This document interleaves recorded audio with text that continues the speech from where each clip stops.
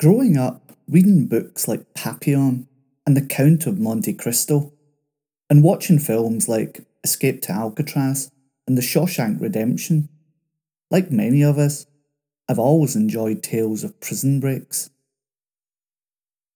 In today's story, we dig into a little known story from the official FBI files and J. Edgar Hoover's part in a prison escape and search in 1930s America.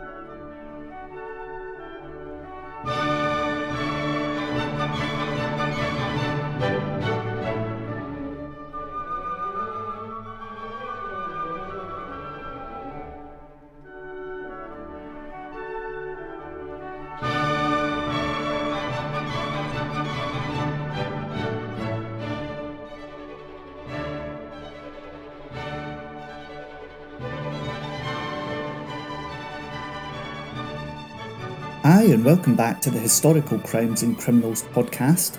I'm Steve, your host. Firstly, thanks to the FBI official website for publishing some of their old files, some of which make for fascinating stories, and I will return to them regularly for future episodes. I will also put the link to the website on the show notes for today's episode for any curious brains who want to seek them out. In 1930s America, the public were to make legends out of criminals like John Dillinger, Machine Gun Kelly, and Bonnie and Clyde, just as deep as their love for Hollywood stars. And as the newspaper-loving public loved their daring robberies and shootouts, and also the fact that they gave their criminals nicknames, it left a wealth of source material for podcasters almost 100 years later.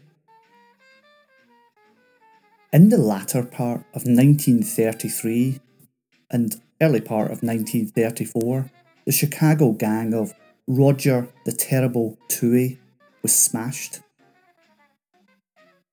Singly and in groups, the Toohey mobsters were accounted for. James Tribble was murdered on September the 8th, 1933 in Chicago. William Sharkey committed suicide at St. Paul on December the 1st, 1933. Toohey himself and two of his henchmen were convicted in state court at Chicago on February 23rd, 1934 and sentenced to serve 99 years in prison for kidnapping John Factor and holding him ransom. The FBI had investigated the Factor kidnapping, but had stepped out at the conclusion of the investigation and turned over all evidence to state authorities. The federal courts had no jurisdiction because the kidnappers had not taken their victim over a state line. And more of the gang were captured or killed. Charles C. Connors was murdered at Willow Springs, Illinois on March 13th, 1934. On the same date, Basil the Earl Banghart, machine gunner and aviator for the mob, was convicted in state court in Chicago and sentenced to serve 99 years for participating in the Factor kidnapping. 2 months later, Banghart was also tried in federal court at Asheville, North Carolina, and sentenced to serve 36 years in prison on a charge of robbing United States mail. Two remaining members of the Toohey gang, Isaac A. Costner and Ludwig Schmidt, were also convicted on the mail robbery charge. And thus, by the end of May 1934, 3 members of the mob were dead and 11 in prison, serving long terms. For 10 years, the northwest section of Cook County, Illinois, had been known as Toohey Territory. They had stamped their authority throughout the Midwest and along the Atlantic seaboard under the leadership of Roger Toohey, one of 6 notorious sons of James Toohey deceased, a former patrolman in the Chicago Police Department. But Toohey the Terrible was quickly forgotten after he was incarcerated in the Stateville Penitentiary at Joliet in 1934, Banghart started serving his long sentence in Illinois State Prison at Menard. But after a break from Menard in 1935, he was transferred to Joliet, where he renewed acquaintances with Toohey. And so, for 7 years, Toohey and Banghart remained in prison, keeping in touch with their outside contacts through the fantastic medium of the underworld grapevine and watching for any possible chance of escape. They took no one into their confidence. Banghart had already 4 previous escapes on his record, and when he went to Joliet, he boasted that no prison in the world could keep him. He observed the activities of prison guards and assimilated every item of information that might be important in a planned escape.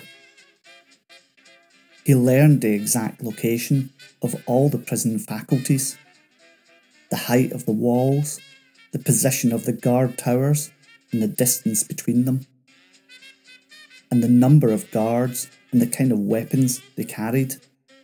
He even claimed to know that the guards carried rifles sighted at 100 yards, although they manned towers which were 300 yards apart. And ultimately, a plan of escape matured, a plan which necessitated assistance both inside and out. First of all, Toohey and Banghart needed guns, so they took Big Ed Darlack into their confidence. Edward Darlack was a 32-year-old serving a 199-year sentence for murder. Darlack sent word to his younger brother, Casimir, on the outside. Casimir got 2 .45 caliber revolvers, together with ammunition, and one night in August 1942 tossed them into bushes near the prison. The guns were smuggled into the prison by a trustee who had the duty of lowering the prison flag each evening. He carried the guns in, wrapped in the flag. And with this accomplished, Banghart started negotiation for outside assistance. He needed a getaway car and a hideout. Tentative arrangements were made, but plans were never consummated. The characters willing to provide such services for a fee were not punctual or reliable. Again, it was the Earl who overcame the difficulties. He observed that a prison guard who manned Tower number 3 drove his own car to work and left it parked near the tower gate. This was outside the prison walls. Banghart and Toohey decided they could look for a hideout once they reached the car, because the entire Chicago area was familiar territory. They needed extra inside help, and they passed word to 4 other Joliet long-termers willing to make a break. William Stewart was 43-year-old, under 2 20-year sentences as a habitual criminal, parole violator, and a highway robber. Eugene Langthorne was 36 years old, under a sentence of 1 year to life for assault to commit murder and for 2 previous escapes from Joliet. Sinclair McInerney was 31 years old, under sentence of 1 year to life for robbery, burglary and violation of parole. And lastly, Martelick Nelson, 40 years old and under a sentence of 1 year to life as a robber, habitual criminal and parole violator. And shortly before 1 p.m. on October the 9th, 1942, Toohey began the break from Joliet. He assaulted the driver of a prison garbage truck, obtained the truck and drove it to the mechanical shop where Langthorne was working, arriving there simultaneously with Banghart, McInerney, Darlack, Stewart and Nelson. Working together, the 7 convicts overpowered guards on duty in the shop, cut telephone wires, ripped some ladders out of locked racks, piled into the truck, and headed to the northwest corner of the prison yard, holding 2 guards as hostages. Toohey and Banghart were brandishing .45 revolvers. Langthorne was armed with a Molotov cocktail, and he intended to use it to start a panic if necessary. When the truck pulled up at the foot of tower number 3, one of the convicts fired at the guard in the tower, bringing him under control. Others threw ladders up against the wall, and Toohey led 5 of the men up into the tower, where they disarmed the guard and seized the keys to the tower gate and the keys to the guard's car. Banghart stayed below to cover them and the guards who had been brought from the shop as hostages. Nelson went down the outside wall by rope, opened the tower door with the guard's keys, and the gang ran out. They fled in the guard's automobile. They then took the cinder road that would bring them out to the highway to Chicago. The convicts were well armed. From tower number 3, they had taken 2 high-powered rifles and a .45 caliber handgun. At 8 p.m. that evening, the getaway car, travelling at a furious speed, broke through a police blockade at Elmshurst. At 11 p.m, the car was abandoned at Villa Park, in the middle of town where it could not be missed. The gang's way of notifying the FBI they had not taken a stolen car across a state line. From Villa Park, they fled into the Cook County Forest Reserve on foot and hid in a shack for 4 days. Banghart foraged for food at night. On the evening of October the 13th, 4 days after the prison break, he returned to the shack with a stolen automobile and moved the whole gang to a 13th Street apartment on Chicago's west side. Posing as long-distance truck drivers, they all lived in his apartment for almost 2 months. Banghart clearly had become the leader by this time and was trying to hold them together long enough to plan and execute some big-time hold-ups, which would bring their fabulous sums of money needed in their schemes. They wanted to buy a farm near Chicago for their hideout, and they wanted to legitimately purchase automobiles to alleviate the danger of travelling in hot cars. And they wanted plastic surgery work done to change their appearance and destroy their fingerprints. Toohey was said to have contacts in the plastic surgery world, but the cost was going to be $100,000. But holding such a collection of desperate men together and keeping them in safe hiding was no easy job. Banghart ruled them with an iron hand though. He allowed no drinking except the occasional bottle brought into the apartment and permitted no promiscuous association with outsiders. Every day, when a man went out for food or supplies, Banghart, armed with a sawn-off shotgun wrapped in a newspaper, followed to convey. The convicts changed clothes with each other frequently, made efforts to disguise themselves. They also walked facing oncoming traffic so that police or FBI cars could not slip up on them from behind. About the 1st of December 1942, the gang, feeling that neighbours had begun to notice them, moved to a nearby apartment, but bedbugs drove them out in 2 days. Their next residence was in Doverson Apartments in Sunnyside Avenue. They had only made in Doverson for a few days when the first serious rift occurred. Stewart and Nelson went out alone one night and returned to the apartment drunk. Banghart disarmed them and pistol whipped them both, beating them until they were unconscious. Leaving the 2 battered and apparently dying, the other 5 convicts immediately abandoned the apartment and lived for a few days in a garage where they had their stolen car hidden.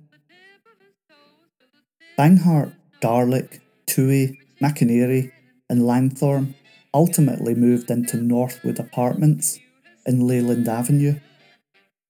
Stewart and Nelson somehow recovered, got out of Doverson Apartments before they were discovered, and separated.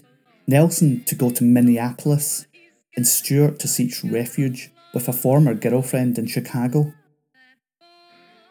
Although the gang had escaped from Joliet on October the 9th, 1942, the FBI did not search for them until October the 16th, 1942. They were state prisoners, and in escaping they had violated no federal law. But after a week had passed, they had failed to present themselves for registration under the Selective Service Law. They became draft delinquents. The FBI formally filed them for failure to register and obtained federal warrants of arrest. After all, there was a war on. Realising that the gang of desperados constituted a grave threat to public safety, Director J. Edgar Hoover personally took charge of the Toohey investigation from its inception. From his Washington headquarters, he directed a continent-wide manhunt that had no equal since the days of Dillinger.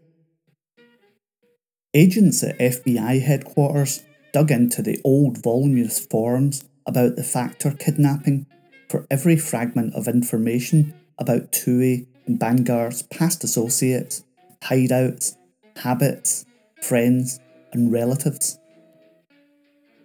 Agents were sent to Joliet to review prison records for the names of all relatives, visitors and correspondents of all 7 escapees. They interviewed prison guards and convicts who were known to have associated in any way with the 7 subjects. Convicts who had formerly associated with them but had already been discharged from prison were located. Old prison records and other institutions where the subjects had served were also examined. Every known relative, every former friend or character witness, every attorney who was known to have represented the men, every possible contact was located and questioned.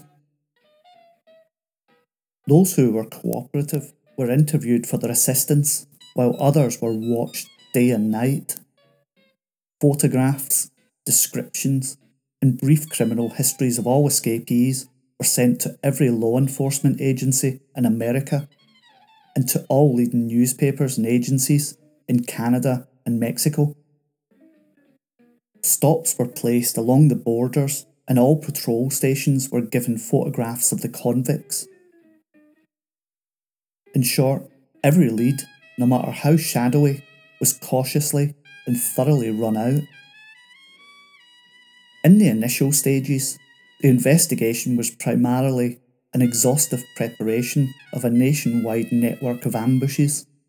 Sooner or later, a break would come. One of the fugitives would attempt a contact that was already covered.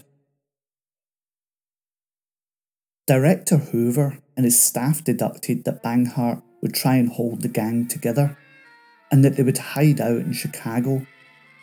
They also deduced that by means of pickpocketing and petty stick-ups, they would try and obtain identification papers, such as selective service cards, to avoid an accidental arrest for vagrancy or the like. And thus, agents carefully reviewed the Chicago police files on unsolved petty stick-up crimes in which the victim had lost a wallet containing draft cards or other identification. The first break in the case came on December 15th, 1942, when Nelson attempted to contact a relative in North Minneapolis. Knowing therefore that Nelson was in the area and he was not staying with relatives, agents assumed that he was stopping at some cheap hotel using an alias. A logical alias would be the name of some Chicago citizen who had lost his wallet in a recent stick-up. And so, an FBI agent, an officer of the Minneapolis Police Department, check these possibilities. The next day, on December the 16th, 1942, they found Nelson in a hotel, in bed, with a loaded gun under his pillow and his door barricaded with a chair. He was registered under the name Harold Seeger.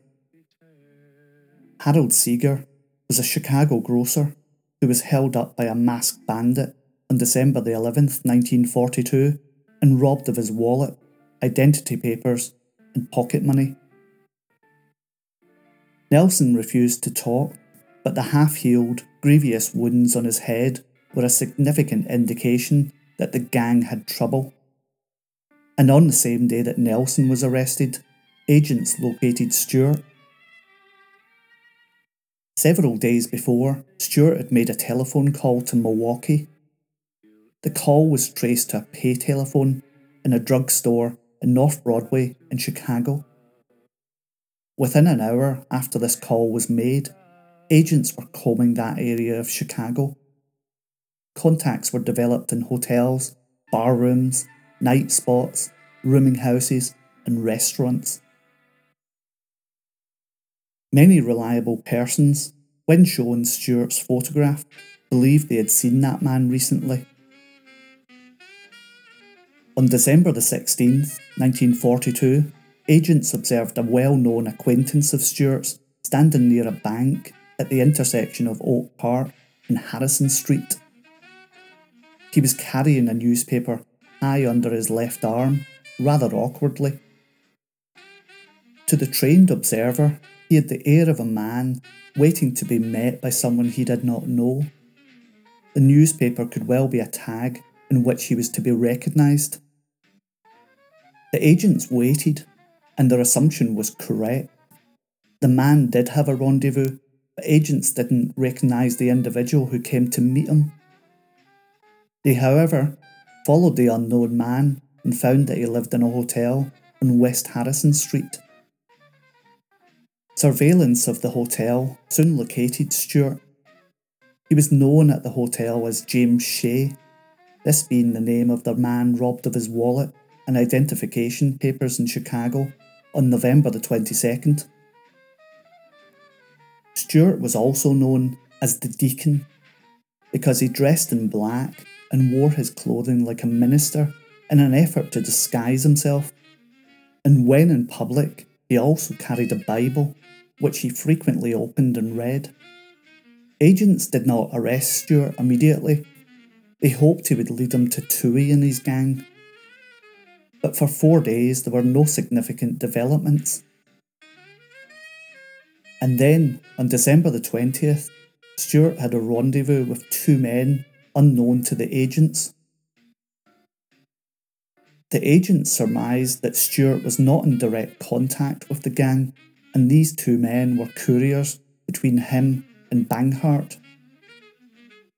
Agents quietly took Stewart into custody and followed the two couriers.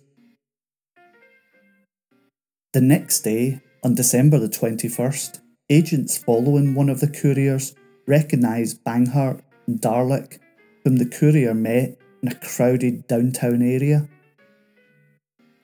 The agent instinctively realised what was wrapped inside the newspaper that Banghart was carrying, and they realised it was not the time to take Banghart and Darlick.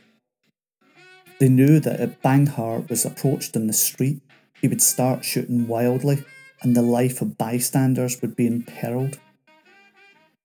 They also knew that if they took Banghart and Darlick, the search for the remaining fugitives would become even more difficult. The thing to do was to follow Banghart and Darlick until they led them to the hideout, so that all 5 fugitives could be taken at once without endangering the life of innocent civilians.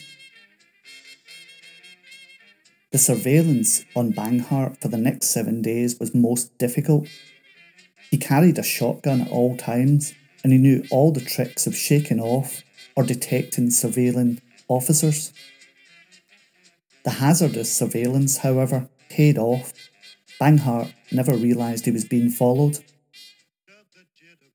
Within 5 days, agents learned that the entire gang had been living in an apartment in number 31 at 1256 Leyland Avenue, but that they were splitting into two groups. McKierney and Langthorne were remaining in apartment number 31. Darlick, Toohey and Banghart were moving into an apartment at 5116 Kenmore Avenue. One thing remained to be done before arrangements could be made for the arrests. The agents who had never seen McInerney and Langthorne had to be absolutely sure that they were the right men before attempting the arrest. On Sunday afternoon, December the 27th, the two men believed to be them left their apartment for a few minutes. While agents were following them on the street, two other agents slipped into the apartment and obtained some discarded bottles which could be processed for fingerprints. In the Chicago office, they developed the bottle fingerprints and they matched those of the two fugitives. Director Hoover hurried to Chicago to make final plans for the raid. In both apartment houses, unsuspecting neighbours who might be in the line of fire had to be secretly evacuated. Arrangements were made with the police department to block off the streets, and every conceivable means of an exit had to be covered, and the agents deployed so that they would not be caught in their own crossfire. On the Monday evening, December the 28th, McInerney and Langthorne again left their apartment and went to visit the other fugitives. Two agents slipped into their room to await their return. Other agents filtered into the building to cover all possible means of escape. At 11:20 p.m, the two fugitives returned, but almost showing a sixth sense, they approached the door of their apartment with their guns drawn. After a tense listening pause before the door, Langthorne inserted the key and threw the door open. One of the agents in the room called for their surrender. "We are federal officers. Put your hand up." But both convicts fired in the direction of the voice, and the agents opened fire. Both men lurched from the room, stumbling over the banister, and fell dead on the second floor landing. On the body of both men were found large sums of money. Director Hoover next took his men to 5116 Kenmore Avenue, where they surrounded the building and took up their assigned posts in adjoining apartments. They waited till just before dawn.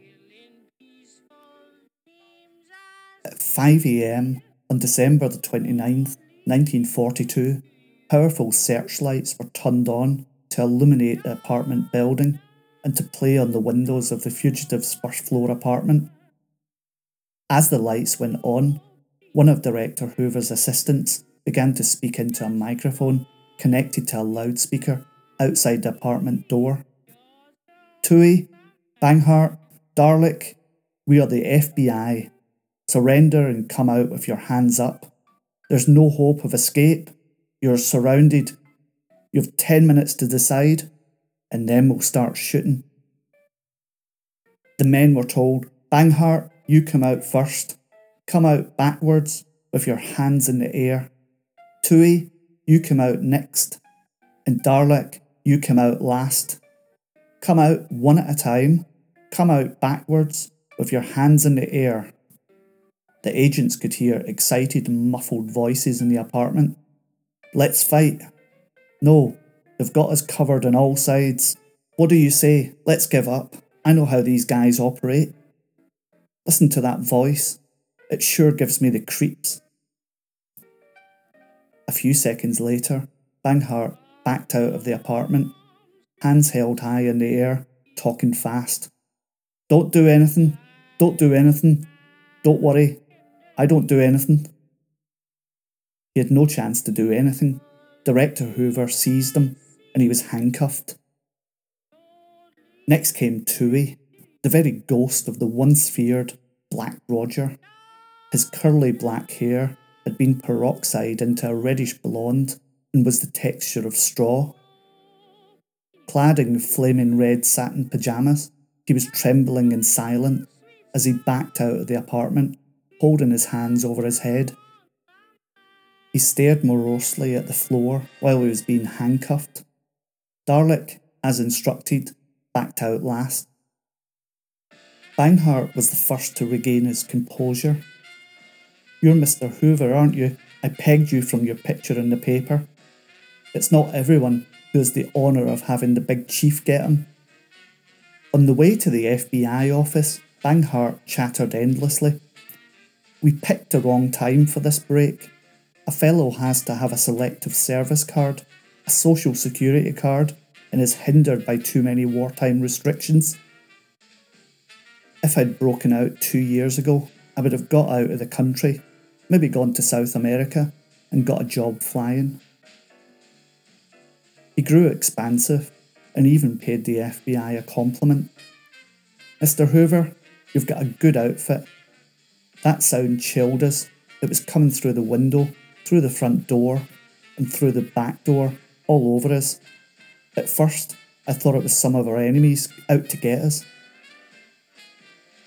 In connection with the investigation and searches incidental to the arrests, FBI agents recovered a total of over $13,000, which the gang had taken in a robbery in an armoured car in North Chicago on the 18th of December 1942. They also recovered stolen automobiles, guns, expensive clothing, and draft and social security cards of persons who had been robbed. Nelson, Stewart, Darlick, and Toohey were all returned to state custody. Banghart was sent to Alcatraz. Banghart had been born in Bearville, Michigan in 1900. He'd finished high school and had 1 year at college before he turned to a life of crime. The records indicate that he'd stole over 100 automobiles in and around Detroit before his first arrest and conviction in 1926. On January the 4th, 1926, he was arrested in Cincinnati and returned to Detroit to stand trial for car theft. He pleaded guilty and threw himself on the mercy of the court. The judge placed him on probation for 1 year. 2 months later, in April 26, he was again arrested, this time in Dayton, Ohio, and was charged with a violation of the National Motor Vehicle Theft Act. He was convicted and sentenced to serve 2 years in the United States Penitentiary at Atlanta, Georgia, where he deliberately made the acquaintance of long-termers, making what was the equivalent of a postgraduate study in crime. Assigned to the window washing detail, Banghart had a good opportunity to saw the steel bars enclosing a window. At dusk, on the 25th of January 1927, together with other convicts, he made his escape through the window, jumping 20 feet to the ground and made a headlong dash across an open field. Outrunning the bloodhounds, he plunged through swamps and marshes to freedom. He made his way to Montana, where he cooled off for a period before going back east to organise a business of stealing automobiles. He established a ring of car thieves which operated in and out of New Jersey. Some of the stolen cars were driven south, others sold in the same city where they'd been stolen after Banghart had changed the motor and serial number. In October 1928, he was arrested in Pennsylvania and turned over to a United States Marshal at Pittsburgh for arraignment on the National Motor Vehicle Theft Act charge. While in the custody of the Marshal in the Federal Building at Pittsburgh, Banghart asked permission to go to the lavatory. Walking down the corridor, he suddenly shoved the Marshal off balance and dashed out of the building, pointing in front of him and shouting, "Get the police! Stop that man!" The ruse worked, and Banghart made good his escape. 2 weeks later, he was again arrested in Philadelphia. In that 2 weeks, he had dyed his hair, shaved his moustache, and put on glasses. He was returned to Atlanta and served out his sentence, which expired on February the 14th, 1930. When he left, however, he did not go free. He was taken into custody on a detainer and moved to Knoxville, where he was confined in the Knox County Jail to await prosecution in federal court. He made an unsuccessful attempt to escape from this jail, and when he was tried, he pleaded guilty and asked for probation, saying that he had never had the chance to go straight. The judge, however, sentenced to 2 more years at the penitentiary in Atlanta. Banghart served this sentence, but in January 1932, less than 2 months after his release, he was arrested in Detroit as a robbery suspect. He was released to local authorities at South Bend, Indiana, for prosecution on an armed robbery that had occurred in that city in 1927. However, on his way to South Bend, Banghart boasted that he belonged to the Purple Gang in Detroit and that the South Bend jail would not keep him long. And he was right. On March the 27th, 1932, he blinded a turnkey with pepper, took his jail keys, seized a machine gun, and shot his way out of jail. It was at this point that he fled to Chicago to become a machine gunner and top leader in the Toohey mob, which at that time was engaged in the underworld war in the Al Capone side. It was Banghart who planned and led the kidnapping of John Factor by the Toohey mob in 1933. In the final stages of this case, he narrowly escaped capture after a run-and gun battle with the police. He then left Chicago, hid out for a while in Tennessee, and moved to Charlotte, North Carolina for a while. In November 1933, Banghart and his 2 henchmen robbed a United States mail truck at Charlotte, obtaining $120,000. He was next arrested in a fashionable apartment in Baltimore, Maryland, on February the 10th, 1934.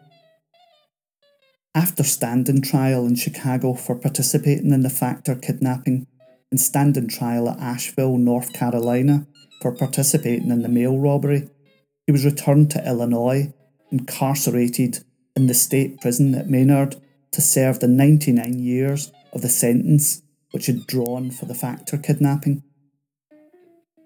And thus, on October the 2nd, 1935, he and other inmates at Maynard assaulted prison guards and, in a commandeered truck, crashed through the prison gates. He was soon recaptured and, as we previously pointed out, was sent to Joliet to complete his sentence. In 1954, a federal judge declared the Factor kidnapping a fraud and that Banghart and Toohey had most likely been wrongly convicted, involving the Chicago outfit and corrupt Chicago officials.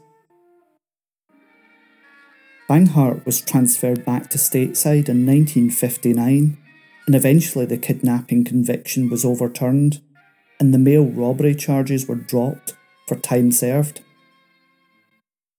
He was released at the age of 60, and he was reunited with his longtime girlfriend, May Bladcock.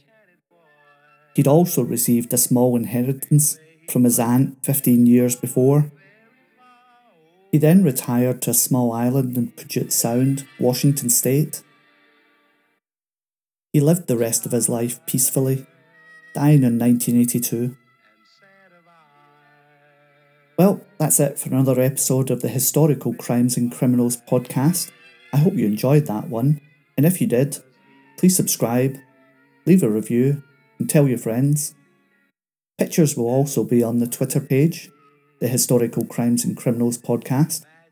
And until next time, bye bye.